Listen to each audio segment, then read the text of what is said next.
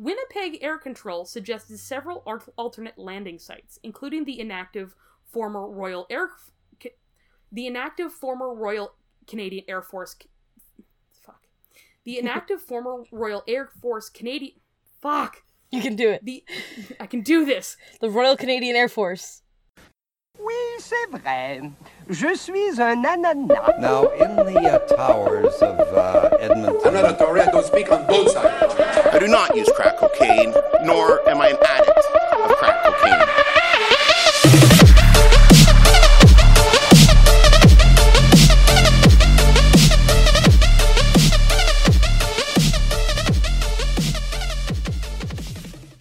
Hey everybody, welcome back to Fat, French, and Fabulous. I am Jessica.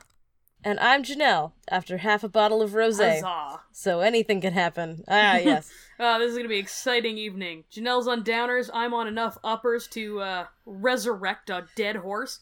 We're going to have a fun time. Today is Chaotic Neutral Podcast. We cancel each other out. I had half a bottle of graduation celebration rosé in my fridge, and that shit turns to vinegar after about a week, so... and I've been doing lines of Ritalin all morning, so we're gonna have a fun time. Must you take your ADHD medication in lines? It's faster that way. Does it not upset the pharmacist when you pick it up and you ask for the razor blades and small mirrors? At this point, they just hand it over. They're just like, aisle 3. Get out of my office. So today we're discussing 3 spectacular commercial airplane accidents. Woohoo! Yes, but before we begin, I want to promise you all one thing. Nobody dies. Oh. All of these stories, weirdly enough for us, are zero fatality incidents. I like that one. We just kind of crash land right into this topic. There's no lead-in. We're just like, alright, non-fatal plane accidents. Let's do this. But also, too... how unusual it is for us to have an episode that doesn't have any death, dismemberment, or cannibalism. The fact that not even a pint of human blood is spilt is a rarity. Normally you've got to disappear mysteriously into the woods to have a bloodless, Fat, French, and Fabulous episode, but apparently, yeah, we're showing real versatility and growth. We have range, darling. Better living through mass transit accidents. Alright. Airplanes are statistically one of the safest forms of transportation in the modern world. Per trip, per distance, per hour, no matter the metric, you are less likely to die on a plane than almost any other form of transportation. According to statistics from the United States, from 2000 to 2009, for every billion miles traveled by a passenger, planes were over 30% safer than buses, 3 times safer than subways, 6 times safer than trains, and 104 times safer than automobiles. I believe it. I take planes in and out of post-9/11 New York City all the time. They won't even let you bring something onto the plane that would let you accidentally hurt yourself. Never mind someone else. I'm amazed you're still allowed to bring bottle caps without holes in the top, in case you choke. Like, I've looked at my shit before boarding a plane at LaGuardia Airport and been like, am I even allowed to bring pencils anymore? Like, is my lipstick too sharp? I could poke myself. You know, should I wing my eyeliner? I might cut somebody. And, like, they just let you bring anything onto the subway. People take the subway in New York City like it's no big deal. People put entire dogs in bags. I was on the subway in the Bronx the other day. I work in the South Bronx now. I mentioned this in the last episode, but it has increased the number of weird things I see on public transit by 4,000%. So I was just on the subway, as one does, and all of a sudden, like, the doors open, as they do, and this man goes, "Hurrah!" and just hurls a card table into the subway car, and then just leaves. Like... his grudge was with the card table. He had nothing against any of us. So he had to bring an entire card table into the subway. Yeah. Just to hurl it onto a train and leave. For those of you who are not New York City residents who may not know this, the subways are kind of a misnomer. In the outer boroughs, the subways are above ground. They're quite far above ground. So, they're more surways. No, this man dragged a card table up 4 flights of stairs. Violently hurled it onto the 4 train, and then just left, like he had other shit to do today. This was just one errand on his... This was a tick off his to-do list. Now he's gotta go tip over a washing machine or something. Right? Like, what a relief this is. Now it's time to take a shit on a public sidewalk and go to the bank. Fuck, I love New York. I fully believe you because, like, I spent less than 2 weeks in New York City, and I saw things. You can't make up the things that I happen. discovered a whole new world. I watched a woman feed strawberries to an uncaged parrot, and that was one of the more normal things I saw. It was a cockatiel. I remember that. Yeah. That was on the 6 heading up from Union Square. Shit but you couldn't even make up the shit that happens on public transit. It's remarkable. Like, you'd make up something interesting. You'd be like, oh yeah, and today on the subway I saw a celebrity fight another celebrity, but in reality it's just disappointing and strange. You're like, yeah, I saw a man, like, just masturbate unfulfillingly into a box of Lucky Charms, and then nobody said anything. Like, that's... Yeah. Nobody even looked. Yeah, we just went about our day. We're all just dead inside, and we crave death. Yeah. Stare forward, don't think of the marshmallows. Apparently, we shouldn't take the plane if we crave death. We should just stay right where we are. Literally, we had a problem where we had to take a different train one day because someone had died. Someone yes, had we just did. died on the train. That does happen. It took a while for some people to notice, but then they had to shut it down. Can you imagine how traumatized you would be if the train just breaks suddenly and the man next to you just flopped over because he's a corpse? I mean, it wouldn't be the most upsetting thing that had ever happened to me on a train, but it's up there. It's up there. The reason for this safety record is that compared to other forms of transportation, the international community takes aviation incidents incredibly seriously. We put a lot of resources into understanding why these accidents happen and preventing them from ever happening again, precisely due to their spectacular nature. Governments and the commercial aviation community largely prevent death through stringent technical and training standards, making sure nothing ever happens in the first place. Because, let's face it, the most likely scenario if a plane actually goes down is that everybody's gonna die. Yeah, I was just gonna say, in New York City, they could ramp an entire 6 train into the Hudson River, killing everyone on board, and we would still vote Governor Cuomo into office again. None of us care. Because it feels more quotidian. We're like, that's fine. You know what? They deserve this it. might as well happen. Sure. We wouldn't even stop taking the 6 train. We'd just get on the next one. But when airplane accidents happen, we give a shit. Yeah, you'd be more annoyed by the delay than the fact that 400 people are drowning. I 100% would. There have, however, been several exceptions. The most famous of which is probably U.S. Airways Flight 1549, The Miracle on the Hudson, which has a Clint Eastwood-directed movie about it, starring Two-Face and Woody from Toy Story. Oh, we're starting with a New York story. Yes, we're starting with New York. We're Yay. Your home, then mine. U.S. Airways Flight 1549 was scheduled on the afternoon of January 15th, 2009, to leave New York City from LaGuardia Airport, traveling first south to Charlotte Douglas International in North Carolina, followed by direct onward service to Seattle-Tacoma International on the West Coast. The plane took off from runway 4 at 3:26 p.m. without incident under the control of First Officer Jeffrey Skiles. Wind was mild, visibility good, to the point that pilot in command Chelsea Burnett Sully Sullenberger III noted to Skiles, "What a view of the Hudson today." God, what a name. What a name. They did that man a disservice by nicknaming him Sully in all of the publicity after the event. My goodness, how could you not give him his full title of Chelsea Burnett Sullenberger III? His first name is Chelsea. His first name is Chelsea. That's fascinating. How is that something that didn't get a lot of news play? We're all just like, we'll go with Sully. It's quicker. He's got the 1-2 punch of Chelsea Burnett, followed by a full-on hellraiser of a haymaker, Sullenberg III. Like, I'm under the impression the reason why they didn't read his name out loud on the news is because it would have caused, like, miscarriages. Oh, it's Chesley. It's Chesley Burnett. Is it Chesley? Oh, it's Chesley. I misread it because it's actually weirder than that. It's Chesley Burnett. It's a made-up name. Sullenberger III. Yeah, it's not better. I said that as if it was better, but it's not. It's not. It's actually worse. I'm pretty sure hearing the words Chesley, Burnett, Sully, Sullenberger III when you're not prepared, that's gonna give you a nosebleed at the very least. I was gonna say, I just grew chest hair and slapped a poor person.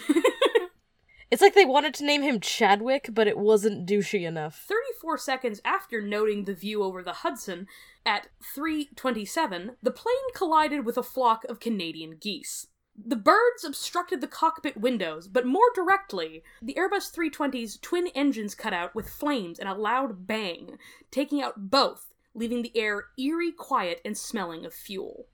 I was gonna say, I didn't actually know what caused the accident, so I was gonna start with, are we certain that the passengers didn't stomp the plane down to avoid going to North Carolina?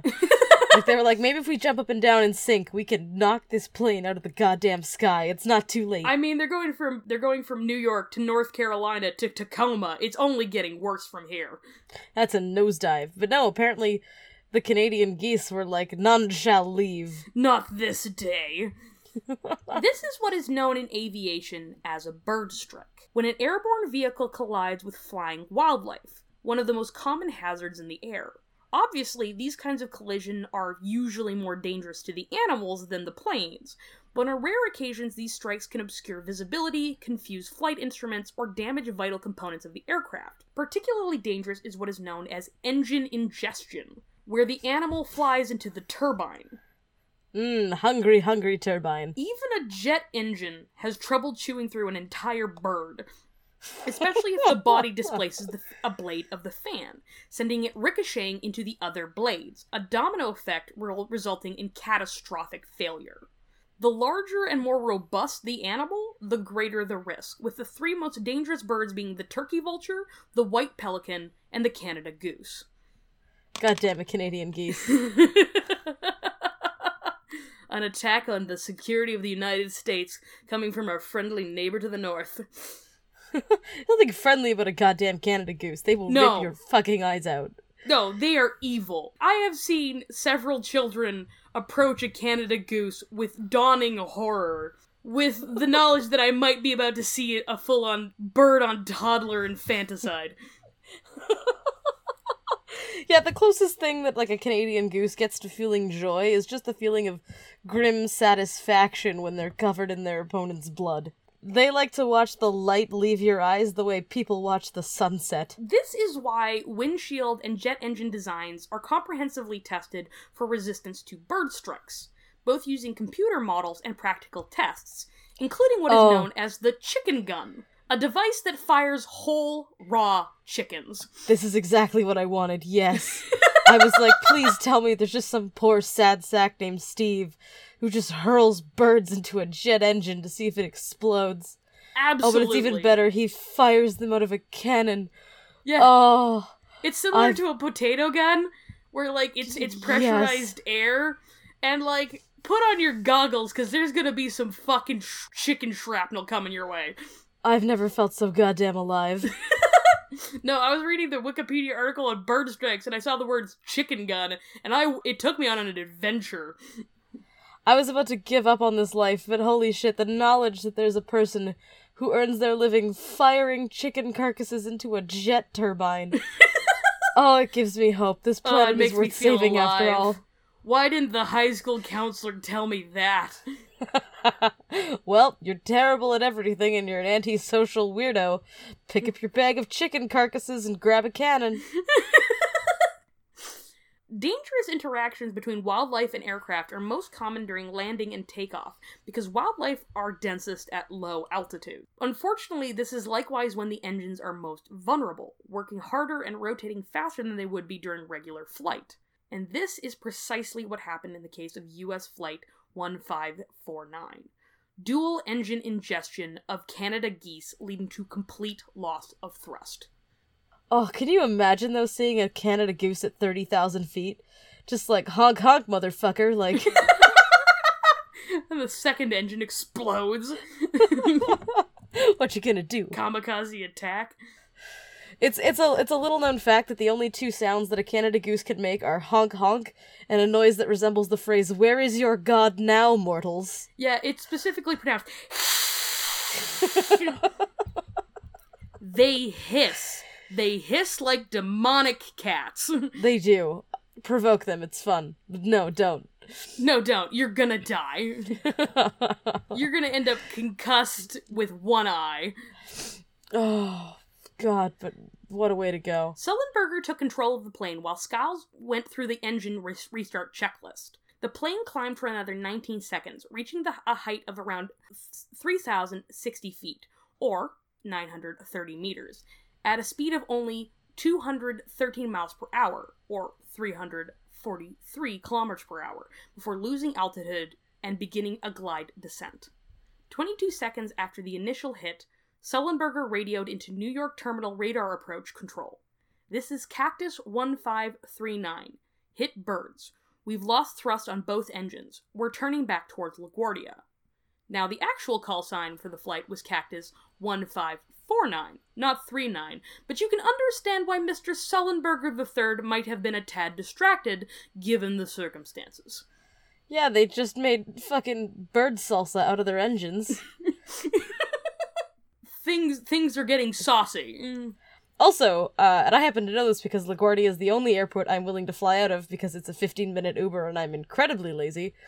But LaGuardia is an incredibly difficult airport to land at. When they built New York City, they needed space for skyscrapers, and they didn't leave a lot of space for runways. So when you land at LaGuardia, you actually have to do a spiral descent. Like, they don't just come down onto a runway, coast for a bit, and land. You spiral down into the airport, and you land just off the water. It's a very short runway, and you do most of your descent over water, and then you hit this tiny little runway, and they just kind of break, and hope for the best. Air Control instructed LaGuardia to hold all departures and directed Sullenberger to runway 13, to which Sullenberger responded, unable. He then asked Air Control for somewhere to land in New Jersey. Permission was granted for runway 1 at the Teterboro Relief Airport, but Sullenberger again declined, saying, "We can't do it. We're gonna be in the Hudson." Basically, when they told him to hit runway 13, the response should basically just be like, just be glad I'm not coming down in the middle of a goddamn Greek restaurant in Astoria. Like, that's a fuck no, good buddy. We're gonna come down in the middle of Pyrgos Leftos Greek Cafe. Like, if you're lucky, we'll miss the hummus. The tzatziki might not be safe. This is a city where we live approximately four people to every square foot. Like, just be glad we're not gonna squish any major urban centers here. Yeah, the problem was that the plane simply didn't have the speed or the altitude Sullenberger needed to maneuver. The plane actually passed over the Washington Bridge, the busiest bridge connecting New York to New Jersey, less than 900 feet overhead. That's terrifying. Likewise, he had never been to the Teterboro Airport before. Oh. And as Janelle and I are hinting at, and I don't know how familiar you all are with the greater New York metropolitan area, Very. but it is incredibly densely populated. There's no good place to land a jet airliner here. You will kill hundreds of people. LaGuardia itself is well within city limits. It's in Queens.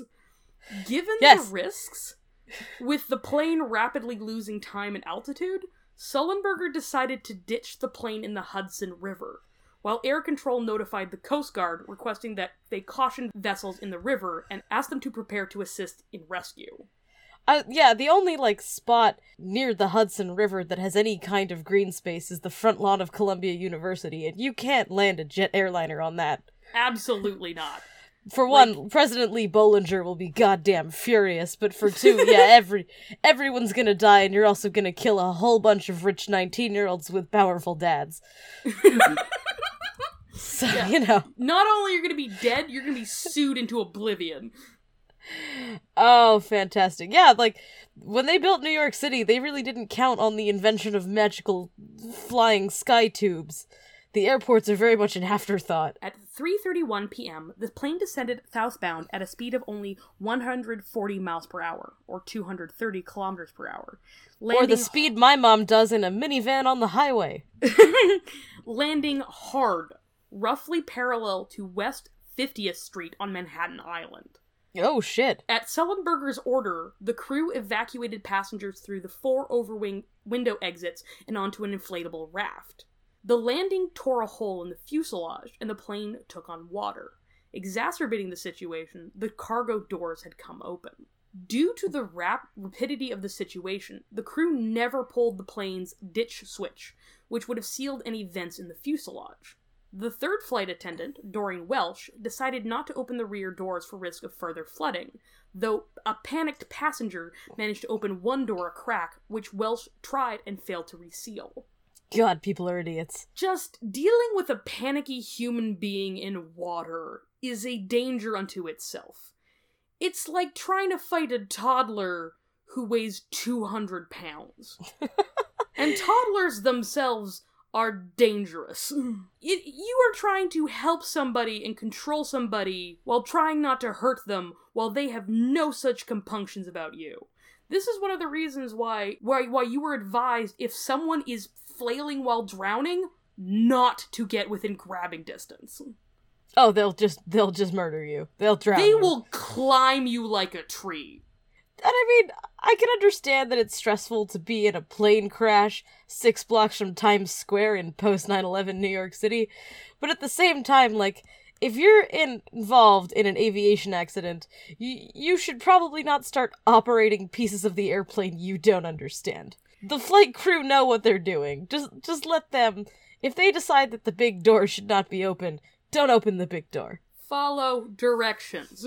You might be a wild spirit, you don't want to listen to the man. But in this case, the man is a woman telling you not to kill us all. In the event of a disaster, you just kind of have to revert to a 5-year-old. Do what you're told, raise your hand, and don't lose track of your goddamn buddy. It's okay if you pee yourself. Just try to get home in one piece.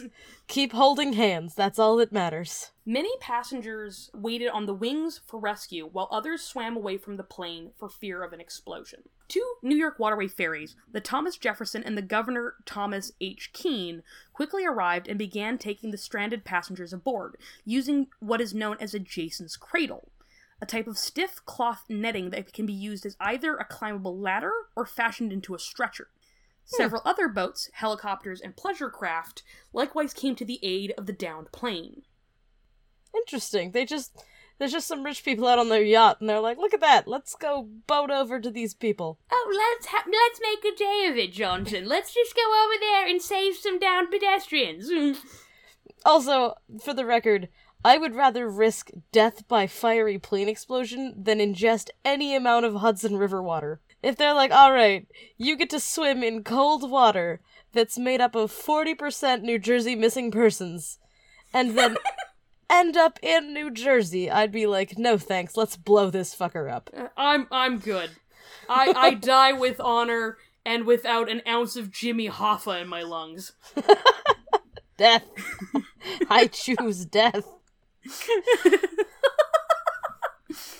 The last person was taken from the plane at 3:55, only 24 minutes after the hard water landing. Every soul aboard was saved, including a wheelchair-bound passenger. 155 people in total, limiting the death count of the incident to several unfortunate geese.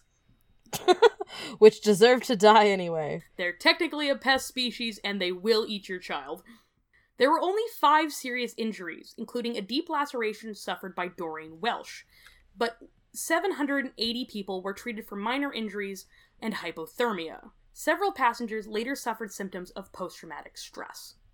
Key to the successful ditching of the plane was the expertise and level-headed decisions of the crew. Sullenberger was an aviation safety expert and former fighter pilot with decades of experience and over 19,000 flight hours logged over his career, including both powered and glider planes. First Officer Skiles had likewise over 15,000 flight hours to his name. A National Transportation Safety Board investigation later validated Sullenberger's decision to ditch the plane rather than attempting to return to the runway. Yeah, they gave him shit over that for years. They dragged him through every kind of disciplinary hearing. They wanted him to try bringing the plane down at LaGuardia, which, could have had a death toll in the thousands. Because, again, LaGuardia is feet from densely populated neighborhoods. This is not, we parked the airplane 3 hours out of town. No, it was found through a variety of computer models and tests that, like, no, if he had attempted it, everyone would have died. You're gonna take out half the world's Greek diaspora if you charge a fucking 747 through the neighborhood of Astoria. The world's supply of baklava will never be the same. Now, you might think the fact that 155 people and about a third of Athens nearly died of impromptu goose pate absurd, but this was by no means the silliest aviation accident to grace the North American continent. For that, we have to go back to 1983 and Air Canada Flight 143. Is this the goddamn Gimli glider? As the Gimli glider. Oh, I hoped we would do this one. Oh, death by rounding error. My absolute favorite. So good. I'm so excited. This is one of the proudest and most stupid points in Canadian fucking history. This is what makes me honored and privileged to be a Canadian, and likewise ashamed to exist. We're so goddamn proud of an embarrassing aviation accident in which nobody died. We commemorated it with a stamp. Gimli, for all you nerds out there, is not a reference to the character from J.R.R. Tolkien's Lord of the Rings, but rather Gimli, Manitoba, a small Canadian town in the midst of the vast swath of rural fuck-all that separates Ontario and Quebec to the east from Alberta and British Columbia to the west. My father did a 6-week training course in Gimli, Manitoba in midwinter for CN Rail when he was 19 years old. And I was like, how was it, Dad? And he's like, I drank continuously from the moment I arrived. He's like, I spent the last 2 weeks vomiting and I remember nothing. It's kind of... He wasn't... You can go to Gimli, but you won't return the same man. It barely hits the back of your retina before you want to drink to forget it. Gimli itself was founded by Icelandic immigrants, who named their town after the mythical Norse Gimli, a paradise where the survivors of the apocalyptic Ragnarok would live, according to the Prose Edda, the most beautiful place in all of Asgard. More beautiful than the sun. I take from this that those Icelandic immigrants had a tad over-romanticized their new home in rural Manitoba, and that Gimli, son of Gloin, had a girl's name. On July 23rd, 1983, Air Canada Flight 143 was scheduled to fly from Montreal to Edmonton with a stopover in Ottawa, a distance of about 3,000 kilometers, or 1,800 miles. The flight crew was highly experienced. At the helm, veteran aviators, pilot in command Bob Pearson, and First Officer Maurice Quintal, which are two very Canadian names. Exceptionally. This is, I'm tempted to call this Bob and Maurice's Excellent Adventure. I assume that they really, saved the best crew for the Ottawa to Edmonton leg, so that they can wrestle people back into their seats when they start screaming, not Edmonton, anywhere but Edmonton, and then this burly flight crew just, wrestles you back in your seat, calm down, and sir. They're like, it's either Edmonton or we turn it to Saskatoon, and they just go catatonic and, slump in their seat. Shut up and eat your borscht and green onion cakes. The first leg from Montreal to Ottawa went smoothly. Perfectly routine. The first sign of anything amiss came when the plane was flying over Red Lake, Ontario, en route to Edmonton at a cruising altitude of 12,000 meters, or 41,000 feet. The warning system sounded with a notification of a fuel pressure issue on the plane's left side. The most likely cause, a faulty fuel pump. So the pilots simply turned the alarm off. Just, the ignoring the check engine light in your car for 6 months, except you're 41,000 feet off the ground. Yeah, this may seem crazy, but at cruising altitude, gravity could do the work of drawing the fuel into the engine without a mechanical assistance. Under most circumstances, the pilots could have checked the fuel gauge as well, but an electrical short due to a botched soldering job had rendered the gauge inoperable, which the pilots had known about before takeoff from Montreal and had taken steps to work around. Is this plane just repaired by a random man named Gordon with a roll of duct tape? Please. This is Air Canada in the 1980s. It was absolutely maintained by a man named Gord with a roll of duct tape. Like, when they hired Celine Dion to be their spokesperson, I didn't realize she'd be doing all the plane repairs, too. The maintenance crew had hand-measured the fuel, using a device principally similar to the dipstick of a car, then manually entered the initial fuel into the fuel management system. Just to be safe, the flight crew had rerun the numbers 3 times, using the mathematical formula for aircraft weight to fuel requirement listed on the refueling slip, 1.77 pounds per liter. After the first leg to Ottawa, Pearson had even insisted on having the fuel remeasured, just to be absolutely sure how much fuel they had burned. There's some things that become more valuable when you do them by hand, hand-sewn, handmade cheese, handcrafted furniture. Hand-measured airplane fuel just makes me nervous. I mean, in fairness, I grew up knowing the story of the Gimli glider from a young age because there's not much else that went on in Canada that wasn't depressing as fuck. Yeah, this was a bright light in a dreary day. It's like getting a laptop and then learning that, like, all the calculations for the processor are done by hand. As aware as I am that the vast majority of horrific incidents are 100% human error, not comforting. No, if you can do math not by hand, do math not by hand. As much as your 3rd grade teacher insisted, fucking use a calculator. You're made out of meat. Meat is not good at math. The maintenance crew reported a total of 11,430 liters. The flight crew again checked the number against the formula listed on the refueling slip, 1.77 pounds per liter. She repeats, ominously, because it's an important part of the story. Buckle up, Americans, you're about to laugh at us. Sadly for the flight crew, who had never been trained on how to perform these conversions, there was a fatal flaw in this formula. I want you all to remember that this is 1983, which just so happens to be the year the Canadian aviation industry was scheduled to switch to the metric system.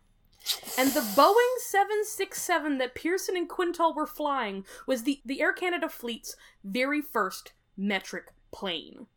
The formula the Montreal maintenance crew should have used was 0.8 kilos per liter.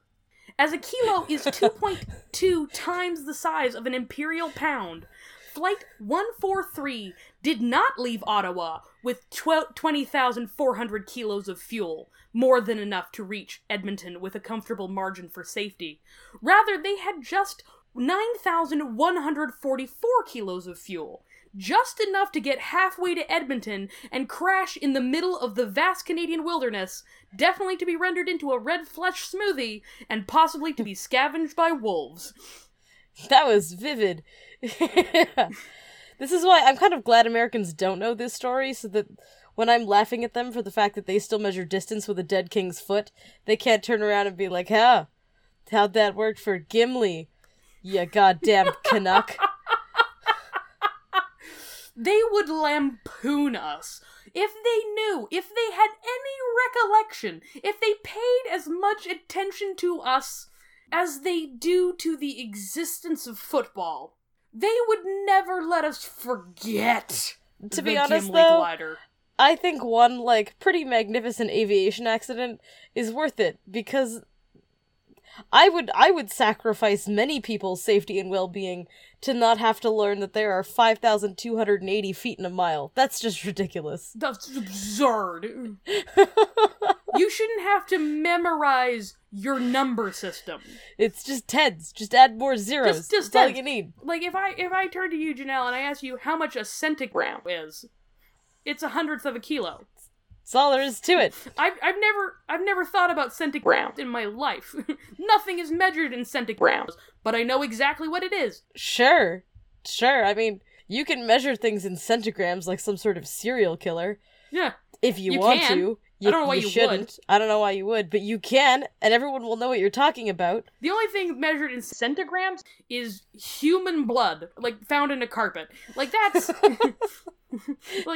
that's not a normal measurement, but everyone would basically know what amount of blood you meant. Decameters. That's what I use to measure the skin I peel off women's faces. But, people still know. They know what that is. A few moments after shutting off the first alarm, a second alarm sounded for the right engine, again with notification of a fuel pressure issue. The pilots decided to divert to Winnipeg, because there's only so many alarms even an 80s Air Canada pilot can ignore. I was gonna say, this just turns into a game of, bop it after a while. Twist it. Pull it. Turn it off. Crash into North Battleford, Saskatchewan. Seconds later, the left engine cut out completely. The pilots radioed into Winnipeg Air Control, indicating their intention to make a single-engine landing and attempted to restart the left engine. Then a loud bong sounded, indicating that both engines had failed, starved of fuel. To quote Quintal, "It's a sound that Bob and I had never heard before. It's not in the simulator." There's no out-of-gas sound in the simulator? Yeah, the reason it wasn't in the simulator, of course, is that standard pilot training for the 767 never included what to do in case of a total loss of both engines. Really? That seems like an important thing to maybe, bit of a misstep. Consider. They're just well, you're bit fucked. of an oversight. Make peace with your god. That's all they've got for you. Yeah, you flip to the middle of the emergency manual, and it just shows a picture of you praying. Hope you get raptured before you hit the ground. You're the closest to God. You'll go first. The 767 had an auxiliary power unit, designed to power the electrical components in the cockpit and provide pneumatic pressure to the plane's control system in case of emergency. But that APU also drew power from the same fuel tanks as the engines. It's like the whole thing's gas-powered and you're kind of fucked without it. Whoops. It's like a small town in rural Manitoba. It's entirely generator-based. Oof. The cockpit went dark, leaving only the radio and a few standby instruments. Missing was any vertical speed indicator, the instrument that measures rate of climb and rate of descent. Oh, that's important, because without it you're basically a giant kite. The pilots of Air Canada Flight 143 would just have to eyeball it in terms of their elevation and descent speed. Oh, that's what you want. Just the eyeballing it method. You're like, yeah, this looks like, I don't know, 6,000 feet? Sure, fuck it. It's not like I've ever tried to make a batch of pancakes and put in too much milk. I was gonna say, fine. I can't even park a car. Never mind an airplane. I can't tell if a pair of pants fits until I have them around my ass. And you expect me to just know how many thousand feet I am above the Canadian tundra? Sure.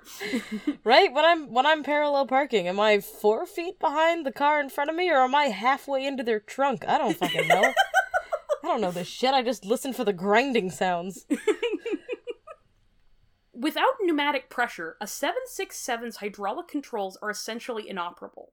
But the design included a final failsafe in the case of a complete loss of pressure. A rat. What? The Ram Air Turbine. Oh, I was like, do we just throw a rat out the window and guesstimate how long that fucker takes to hit the ground? They're like, fetch the rat. Like a disturbing rural Canadian ratatouille. Hops up on their heads and starts pulling their hair to control the plane. The Ram Air Turbine is a propeller-driven hydraulic pump tucked into the underside of the plane to reduce drag, which dropped automatically at the loss of the engines, using the airstream to generate power and supply hydraulic pressure to the controls. A notable downside to this emergency failsafe is that it means that the power it generates is entirely dependent on the speed of the plane. Should the plane slow for any reason, say, trying to land, pressure to the controls would decline in turn. So this is one step above, just kicking your feet through the floor and trying to Fred Flintstone the plane to a stop. This is like, maybe not all of us will end up as a coppery stain on the prairies. Maybe only most of us will end up as a coppery stain on the prairies. Yeah, like, this is the last possible failsafe. Some random engineer in Boeing just decided for the hell of it. No one ever expected this to happen. You're not even really trying to save lives when you're engaging this. You're trying to make the remains more identifiable. Yeah, like, you're just trying to make sure that you can tell each passenger from the next. Like, you're just trying to make sure that you just don't have some kind of weird passenger soup. I want to go home in my own box. I don't want to be in a cauldron with the rest of you fucks. I don't want to be mixed in with the guy next to me. I want my family to be able to bury something that's mostly me. Pearson, an experienced glider pilot, controlled the plane while Quintal searched the emergency section of the manual for the procedure for a dual-engine failure, only to find that the manual contained no instructions for such an eventuality. God, can you imagine? You're like, alright, we've got this. We can figure this out. Fetch the manual. And then you open the page, there's just a picture of the middle finger. Yeah, there's just a stick figure with a shrug. And you're just going through, like, this is a big manual. Like, you're going through every possible contingency plan. You're like, alright, you're getting hijacked by Saskatchewan separatists, flying grizzly bears, the Americans try to shoot you down. Like, you've got pretty much every fucking contingency plan. A beaver hit the engine. You spilled your poutine on the dashboard and the controls aren't responding. Then they get to, like, both engines fail on a dual-engine aircraft, and they're like, nah, we got nothing. Sorry.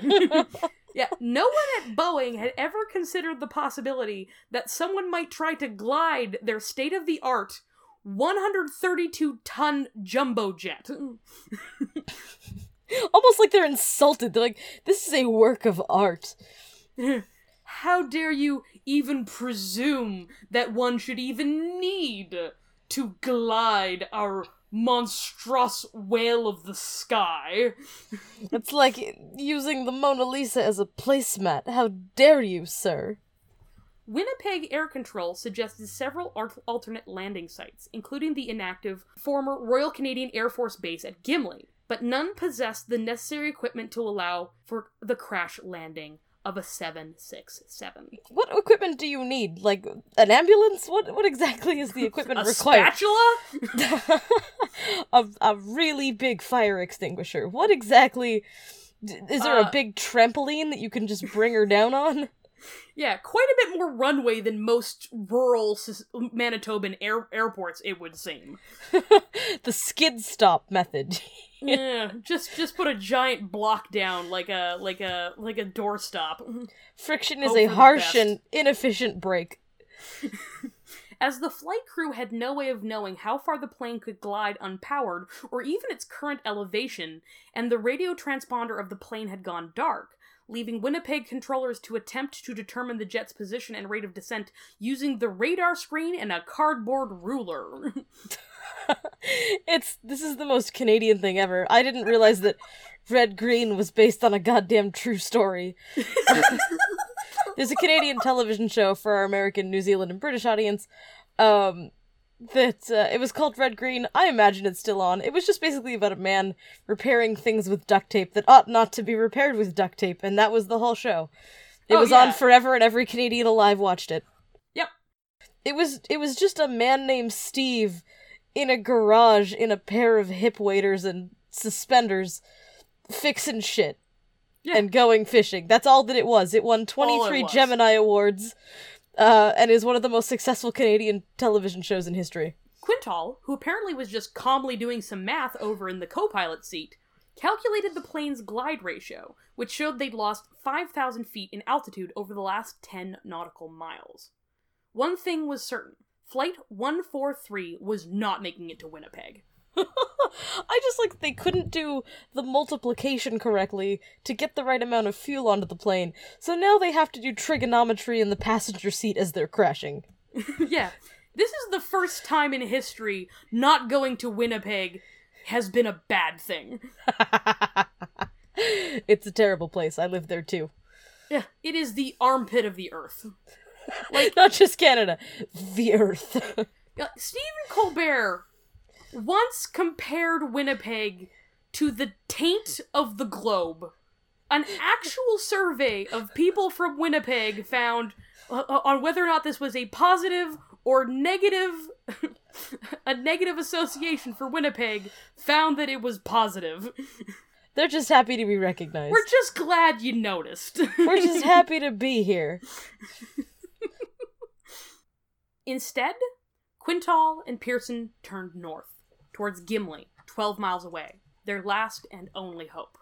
By lucky chance, Quintal was familiar with the Gimli airfield, like Janelle's father, having trained there during his time with the Air Force. They train. That's all the Gimli is.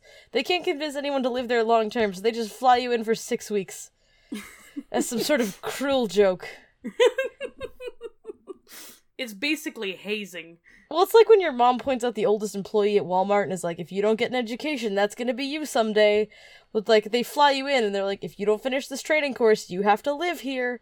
Less fortunately, that training had been some time ago, and unknown to either of the pilots or the controllers in Winnipeg, while one of the airfield's twin runways, 32R, was now run as a civilian airport, the left runway, 32L, had since been decommissioned and converted into the Gimli Motorsports Park, featuring a racetrack, 2-lane drag strip, and go-karts.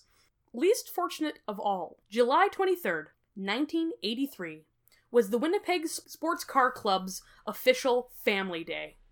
Oh, God. The Motorsports Park was therefore crowded with cars, campers, motor enthusiasts, and children. So many children. I was just gonna say, oh god, so now they have to maneuver a controlless airplane. They have no idea how far they are off the ground. They've never done this kind of landing before. They've got no instructions and no one can help them. Flying into an airfield they're not familiar with, and there's just children everywhere. It's like being in a car with no brakes, and you've never driven before and you're going 140 on the highway, and then a bus full of orphans just pulls out in front of you. Oh, I was gonna make the exact same joke, damn God, you. we're but I was sick going people. with nuns. I like the calculus that goes into calculating the value of a life, of a nun versus a child. What's the nun-child value ratio? Is it like 1.5 children to a nun? I believe it's 1.77, or maybe it's 0.8. We're sick people and we have no other friends. We have to do this we podcast. We only have each other. This is our only social interaction. We're just off of feral at this point. This is the only thing keeping us from eating out of the garbage. It's either this or living under an underpass. I was gonna say, I'm gonna live under that George Washington Bridge we mentioned earlier in the podcast. That's gonna be my home if I don't have this podcast. This is the only thing maintaining my sanity, so you better stand back. I'm gonna bite you like a Canadian goose. Oh. On their approach to Gimli, the pilots came to a nasty realization. The Rat did not supply pressure to the hydraulics of the 767's landing gear. Pearson instead ordered a gravity drop. Quintal tossed aside his quick reference handbook and hit the gear door release. The main landing gear fell and locked into place, but the nose gear failed to lock. Seriously, what is this plane? It's... It was put together by a blind child. I've put together IKEA furniture that would survive free fall from 41,000 feet better than this would. This is one model airplane that wasn't so much put together with model glue as, like, sparrow spit. They're just like, well, nothing works. This is basically a sky can. That's all it is. It's a sardine can with wings. Oh, well... You know, boy, we're in the very pinnacle of modern technology. This can't possibly go wrong. Oh well, the front just fell off. It's got fewer technological features than a tricycle. Yeah, it was near dusk, and relying entirely on what his eyes could tell him when he wasn't concentrating on the airspeed gauge, Pearson only saw the bigger of the two runways. 32L. Is this the one full of children or no? Oh, this is the one chock full of kids. Oh, good. As they grew close, Pearson realized that they were too high and too fast. The dive brakes a jet pilot would normally use are hydraulic flaps located in the wing, which raise to create drag. And without them, Pearson instead put the plane into a slip, crossing the controls and banking into the wind. This is a maneuver that creates massive amounts of drag while maintaining the direction of the plane. It is also a maneuver that left passengers on the right side of the plane staring up at clear blue sky, and the passengers on the left side of the plane staring down at a golf course full of what I imagine were some very surprised golfers. One passenger apparently said, quote, "Christ, I can almost see what clubs they are using." I imagine this is just, one, the part of the journey where everybody throws up. So this just became real unpleasant. But two, this is like the aviation equivalent of sticking your hand out the window to create air drag. Oh yeah. Like, that's all you're doing. These passengers, these poor fucking people, are basically in a tumble dryer full of sick. And it's like, okay, we've tried hydraulics, that's failed. The engines have both failed. All of our landing gear has failed. The doors aren't opening. Everything's failing. We have no instruments. We've got really no idea how fast we're going or how high we are off the ground. And they're like, all right, let's just do some gymnastics. That'll be fine. They're going full Tokyo Drift on this bitch, and that film's not going to be around for another 2 decades at least. They're like, let's just come in at a jaunty angle. That'll make it better. That'll fix it. What's better than landing blind with no controls? Landing blind with no controls, and also sideways. The slip managed to slow the plane to 180 knots, still 30 to 50 knots faster than a normal landing. As they slowed, they lost hydraulic pressure, but at the last second, Pearson managed to pull out of the slip, leveling out the plane in preparation for a rough landing. By the time Quintal noticed the steel guardrail running down the middle of what was once the left runway and what was now a drag strip, it was too late to turn back. Can you imagine how mad you would be? Just, oh, god damn it. Oh, for fuck's sakes. You ingrateful fucks. I get you this far and you park a goddamn golf course. And a drag strip under my airplane. This is a good time for a breathy tabarnak. God wanted everyone on this plane to die. This man looked up into the god of death and he said, not today. Also, fuck the imperial system. Pedestrians on the ground fled the runway as Pearson set down the 767, slamming on the brakes the moment the landing gear touched tarmac. The tires of the main gear burst, and the nose gear buckled and collapsed, slamming the nose of the plane into the tarmac, where it bounced once, then ground across the asphalt, throwing up a 300-foot arc of sparks. The plane came to a halt less than 100 feet from the gathered spectators and their barbecues, only 3,000 feet from where Pearson had set down. I mean, and when we give it a cute little nickname like the Gimli glider, it makes it sound like it was a little tiny plane that we kind of brought down like a hang glider. A 767 is a jet airliner. It is a large plane. These fuckers hold up to 375 people. Like, this is only slightly smaller than your average whale. They're absolutely enormous. This is a full-size passenger jet. There's not... Yeah. This is not a cute little biplane that we're gonna bring down with no propeller. Like, oh, no, that's kind of cute. This is no. a standard size, large commercial airliner. There aren't really words for how powerfully you'd shit yourself if you heard the landing gear explode on impact from 100 feet away. That's like, it's robust. If you have any shit left that isn't a streak from the front of your underwear to the back, I'm impressed. You'd blow the ass right out of your pants. You're gonna rip right through the stitches. This is less a boxers and briefs and more of a depends kind of situation. That is graphic. There's gonna be some pretty heavy skid marks, and not all of them are on the tarmac. That's a disgusting joke, but I'm proud of you. I'm proud of me, too.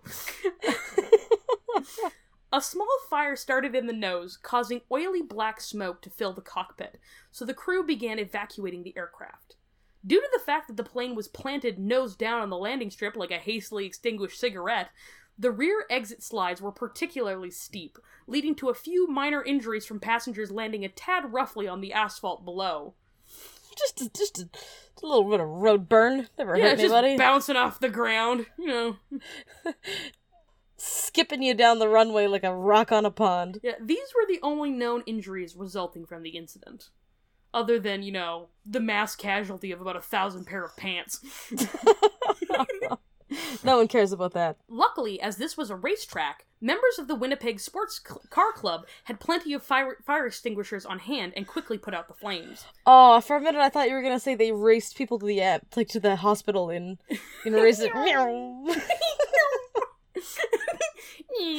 I wanted it to happen, but in my heart I knew it was too good to be true. Just drift around corners on the way to the closest hospital. This Formula 1 race car. That's what I want. That's all I've ever wanted.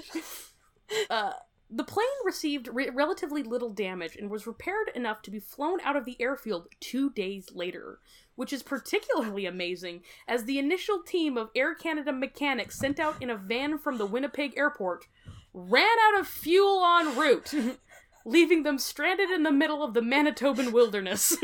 My god, our entire country's just run by elk. Holy shit, this country is a goddamn theme park.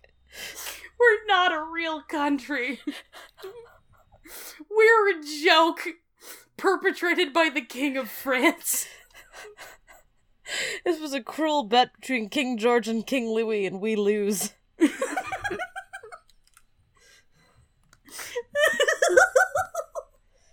Oh. This has just been a massive acting gig.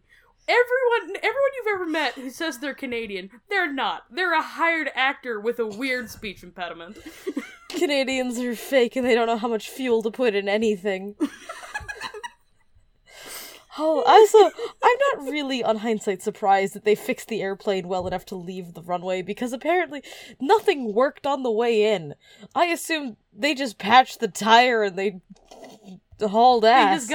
They just got out some quick rubber and they called it a day like a lazy dad.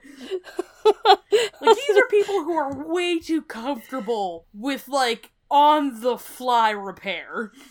Yeah, there's no chance that they actually fixed any of it. They're like, well, we patched the tire there for you, bud. None of the controls work, but you're just gonna have to eyeball her all the way back to Ottawa. You're an international airline. You are the national airline of a, not world-class country, developed nation. It's the highest praise we can afford. Have the maintenance skills and standards of a divorced dad on welfare. My father has a 1969 Thunderbird in his garage that he bought really cheap when he was 14 because 2 people died in it. Sometime, it's sat in a garage. That wasn't a joke. 2 people died making out in that car. There was a hole in the floorboard and carbon monoxide leaked into the passenger seat. It's not a funny story. That car is haunted. It's genuinely haunted. But my dad is a haunted Ford 1969 Thunderbird that sat in a garage for 30 years. He only works on it when it's drunk. It runs about as well as an Air Canada plane in 1986. Oh man, they're innocent people, and that's tragic. But did they just think that it was just a really hot sesh? Apparently, yes. That's exactly what happened. Someone found them the next day. I'm feeling lightheaded. Is it the mood, or is it the monoxide? They were found half undressed in the back seat. Monoxided to death. It's not a funny story. 2 people died in my father's car. Really it's take horrifying, the blue and I'm desensitized. My father bought it illegally when he was 14. It turns out that ghosts really tank the Blue Book value. And then he stole a license plate and drove it illegally for 2 years. No part of this story is funny, but I'd still get into that car before I would get into any airplane in 1986. No, there is no 83 airplane, especially not in Canada, that is... there's no plane that's seaworthy, never mind skyworthy. What's also hilarious in all of this story, that I think many people in our American audience might not realize. Bombardier is a Canadian company. Most airplane parts for many, many models of airplanes are manufactured in Canada. Absolutely. It's actually huge in our politics here. That's what we do as a nation. Bombardier owns us. We don't keep this country afloat on maple syrup and moose meat alone. No. We're a modern nation that manufactures many of the parts that go into your planes. Yeah, that's, like, we made the Canadarm, because that aerospace is kind of what we do, so the fact that we're so goddamn bad at it should make you afraid. You should be afraid at night. Afraid constantly. If you are not currently sweating, if you are not currently jerking awake, covered in your own cold fluids, you're not scared enough. We're coming for you, and we're incompetent. The aircraft and automobile industries are our two largest manufacturing sectors. I mean, mostly we give people oil and lumber, but the airplane parts are they're up there. It's what we do. Indeed. It's what we do. And yes. Apparently we give all the good ones to the Americans. We keep nothing for ourselves. We're like a beleaguered mother who gives all the best portions to her children. After an internal investigation by Air Canada, Pearson received a 6-month demotion, and Quintal a 2-week suspension. They didn't do anything! Yeah, and an investigation by the Aviation Safety Board of Canada, a far less interested party, on the other hand, praised the crew and faulted Air Canada for neglecting to clearly and specifically assign responsibility for calculating the fuel load in an abnormal situation, neglecting to provide better training on the metric system to pilots and fueling personnel, and failing to keep sufficient spare parts on hand, including fuel gauges.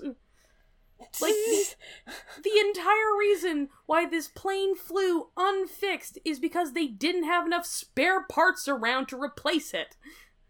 There's fuel gauges on butane lighters. The fact that there was no fuel gauge on a goddamn aircraft is unforgivable, frankly. Unforgivable! And that they tried to pass this on to the two heroic pilots who took every possible measure to ensure the safety of their crew and passengers is repulsive. It's actually disgusting. How dare you blame good old Bob and Maurice for this? You prevented an entire airplane full of people from ending up as a particularly chunky bit of Smucker's jam on a Gimli runway. 6-month demotion. For, like, doing a kung fu flip with a 130-ton airplane to avoid turning children into salsa, and you give him a suspension? They're like, no, next time kill them all. Then you can have a promotion. You're gonna get a medal. Whew. So that's the Gimli glider, everyone. I mean, nobody died. Nobody died. I have kept my promise. There are several moments where I'm pretty sure you're thinking, like, okay, well, they have to all be dead now. But no. No, and he was sort of eventually redeemed in the public's eye. I don't know if he ever got his job back, but... Oh, he did. Oh, good, he did. good. It was reversed. Good. That's, They're like, hey, on second thought, thanks for not killing everyone, I guess. Oh, he kept flying for decades. He's like... I'll just get back in an airplane. I imagine he double-checked the fuel after that. Oh, like, these two were dead calm the entire time. They were so okay with... They were weirdly okay. In fact, like, and, like, they kept using the Gimli glider, too. Like, that plane they got stayed back in in the same airplane for decades. The reason that they say get back on the horse is because, like, it's a living thing. It will be afraid of you if you don't get back on it. It's an airplane. You can put it through a meat grinder. Oh, yeah, they don't care. You don't have to get back in that particular airplane, but he's just like, no, bring me my steed. He's like, don't worry about it, it'll buff out. I bounced this goddamn plane off a runway full of children. Can't wait to climb back in. It's kind of like how stress breeds strong bonding impulses. He just imprinted on that plane like a baby duck. Dumb aviation mistakes are far from a purely North American concern, however, which brings us to our final story. British Airways Flight 5390. An incident which lacks a cute nickname or commemorative stamp. This is actually a story which was sent to me by my sister, inspiring the topic of this episode. And she if knows you what we're know about. my sister, you're already bracing yourself. I'm 100% bracing myself, because there's like a 0% chance that this story doesn't involve bodily fluids not where they should be. Yeah, you must be fully clenched.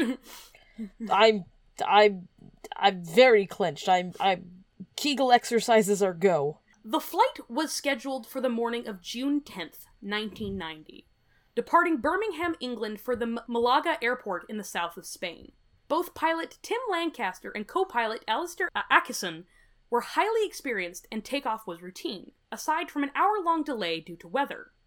After initial liftoff, both pilots loosened their shoulder harnesses, and Lancaster likewise his lap belt.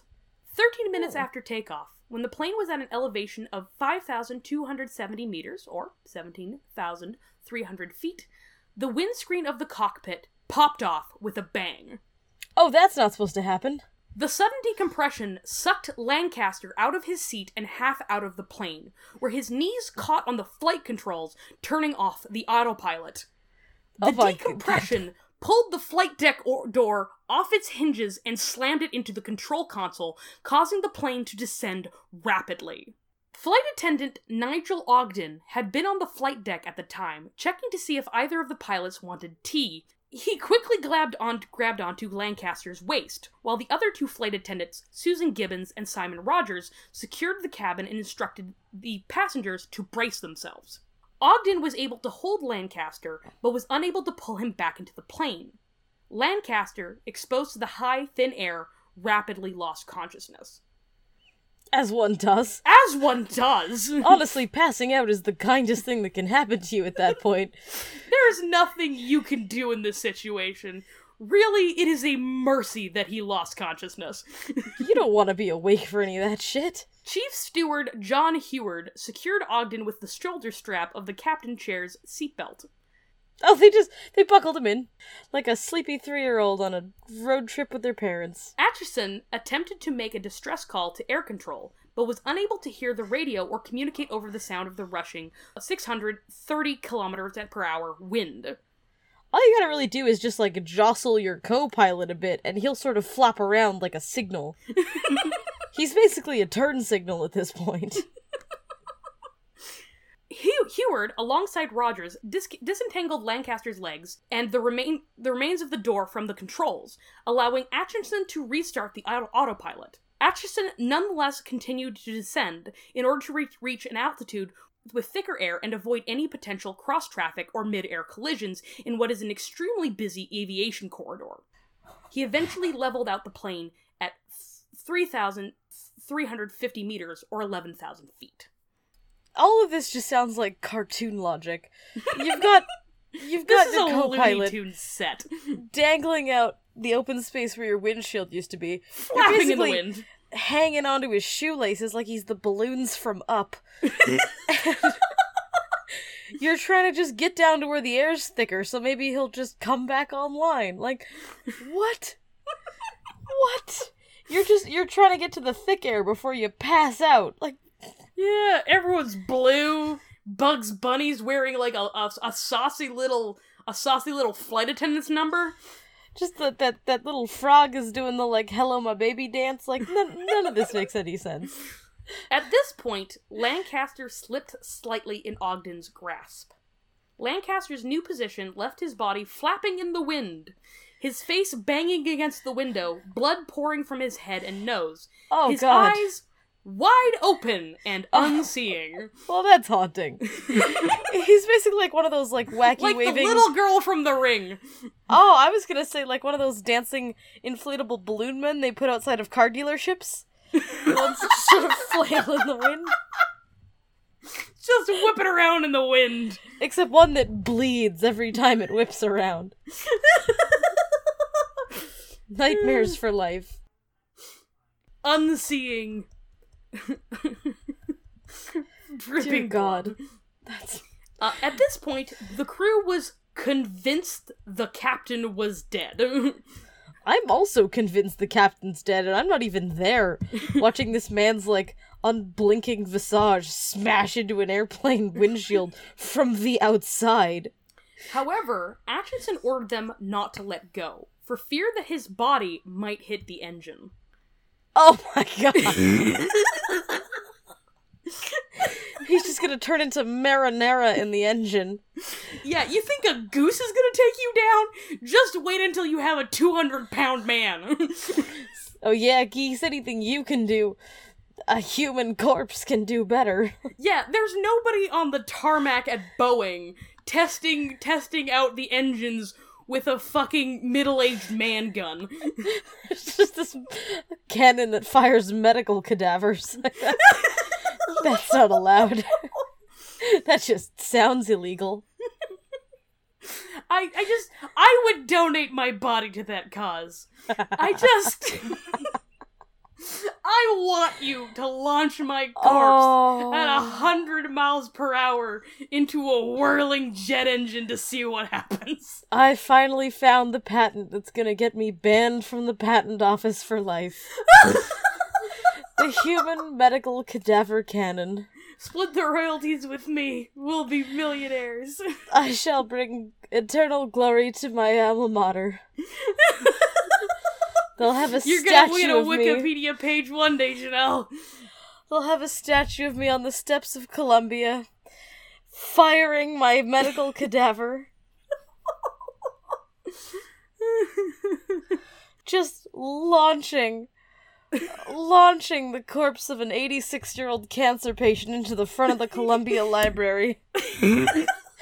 Frozen mask of horror captured in bronze. Infamy comes in many ways. Who's to say what success looks like? For whom does the bell toll? You're an immigrant, achieving the American dream with nothing but chutzpah and good old-fashioned immigrant spirit.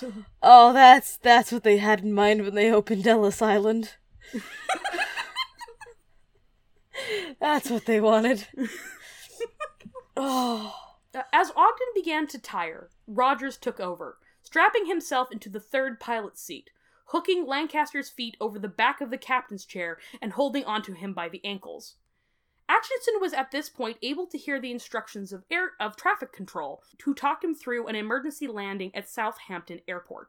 As the plane was still heavy with fuel, Atchison asked for a runway of 2,500 meters, but 1,800 was all that Southampton could offer. Nonetheless, the landing was utterly smooth. The entire incident, from sudden decompression to landing, lasted only 22 minutes. Holy shit, can you imagine how mad you'd be if you go to the, flight manual, there's no contingency plan for double engine failure, but there are detailed instructions for what to do if you need to land an airplane with no windshield while holding onto your pilot by the ankles as he flops outside of the airplane like a Raggedy Ann doll in the wind. The Airbus people really go for that innovative edge. They've thought of everything over Those at Airbus. people think outside the box. They came a long way in the past 7 years. Sick minds. There's some sick minds. Hire me, Airbus. I think I'm just what you need. The passengers left via the normal steps, though some had to be yelled at to stop trying to get their luggage from the overhead bins. God, I hate everybody. I hate everyone. Upon landing, it was discovered that Lancaster was, in fact, very much alive. He's got one fucking hell of a headache. Oh, you're gonna have a concussion where your own voice is too loud. You're gonna have to wear a helmet for the rest of your goddamn life. It's amazing we can't see your brain from the outside. Oh my god. I knew there was gonna be displaced fluid in this story, I just didn't know where it would be. Oh, your sister came through. You know Shell comes in clutch with the gross body fluids. She's never let me down. As Lancaster was taken away in a stretcher by paramedics, he said, quote, "I want to eat." To which Ogden replied, "Typical bloody pilot." Sir, you have no teeth left. Let's just... one thing at a time, sir. Slow down, sir. We haven't even figured out if your lungs are still above your stomach. You've just been turned into a fucking Sylvester Stallone at the end of Rocky, and you're just reaching around for bangers and mash in the fucking ambulance. Yeah, you've been spending the last 22 minutes as an impromptu air sock. Calm down, my good buddy. Get the man some fish and chips. We need some spotted dick, stat! I assume they just have that as a standard part of a British Airways kit. I assume it's in the first aid kit. You just open it and it's underneath the Band-Aids. Tim Lancaster suffered frostbite, fractures to his wrist and arm, and a broken thumb. He returned to work 5 months later. I've had worse injuries than that tobogganing in Canada. This guy got sucked out of an airplane and he's just like, meh. He was unusually sturdy for a middle-aged pilot. Dirty fucking man. Apparently they would have had to, like, fire some pretty tough corpses into the engine to test for him. Nigel Ogden suffered a dislocated shoulder and frostbite to the face, including damage to his left eye. He likewise returned to work, but took early retirement in 2001 due to post-traumatic stress. I assume they just let you. Yeah, you're good. Yeah, You're done. they don't question, oh my god, if you Google this accident, there are pictures online. We will post... Oh, it's a reconstruction, but what a horrifying reconstruction it is. Oh, there's an entire, like, reconstructed short film about this incident. We're Watch gonna post it if you dare. We're gonna post it on the Facebook page. It's something. It's in glorious Technicolor, and I hope you enjoy. He went out the plane at a different angle than you think he did. That's all I can say. It's not good. It's an evocative image. How the fuck do you end up quite bent like that? Okay. Yeah, you might be thinking, like, that his stomach was over the side. No, he was bent over backwards like a gymnast.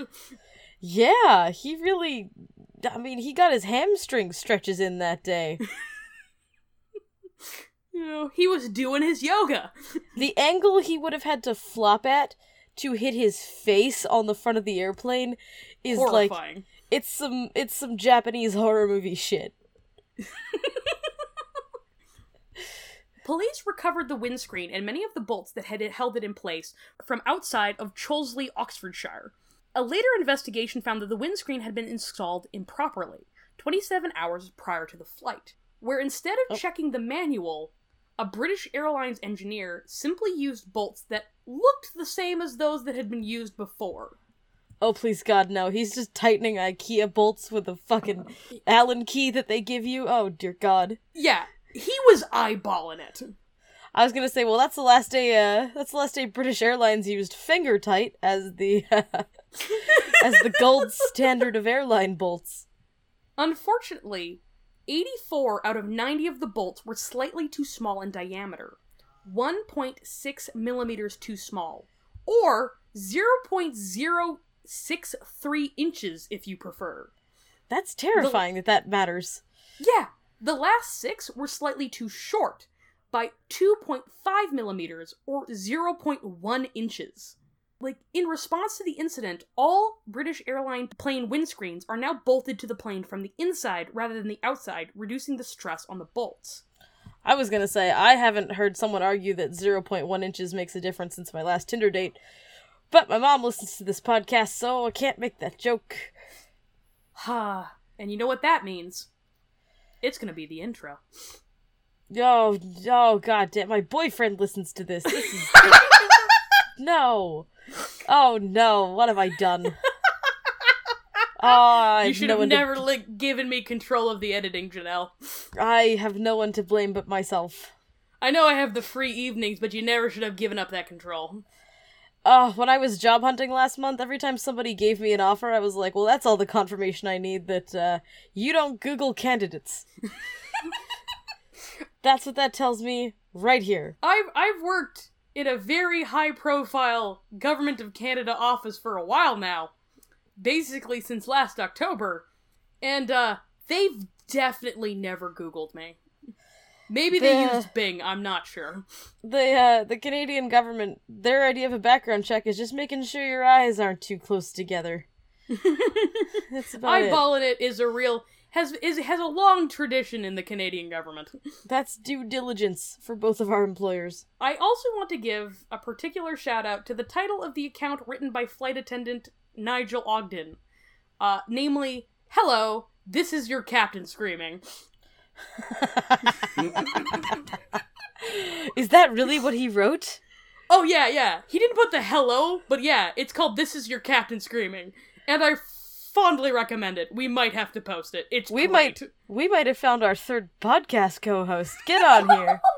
You limey bastard. I mean, That's he's not clever. a flight attendant anymore.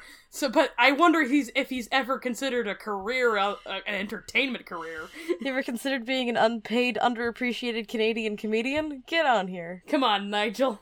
You'll fit right in. You're gonna have to change your name to something with O at the end, though. It's EAU. It looks different than it sounds. You need a French last name. That's the ticket for entry. That's it. That's it. You also might have to put on a few pounds. Grab a French pastry and a French surname and we'll talk. But yes. Flight! Hope you remember this, or download it again the next time you're going on the plane. Oh, I only felt comfortable doing this episode because I'm too broke to travel, but the rest of you fuckers who have money, good luck out there. Stay safe. Godspeed. And remember, you're in more danger on the ground. Yeah. Oh, holy shit. Just walk to Mexico, it'll be fine. Get that beach body. On the one hand, you're gonna be tight when you get there. On the other hand, it's gonna be winter. I was gonna say, yeah, it's gonna be February. It's fine, you won't have to witness your captain being sucked out the windshield. Fewer nightmares in any case. Oh, wonderful. Well, we hope you've enjoyed this episode. I've been Jessica. And I have been Janelle. And we are fat, French, and fabulous.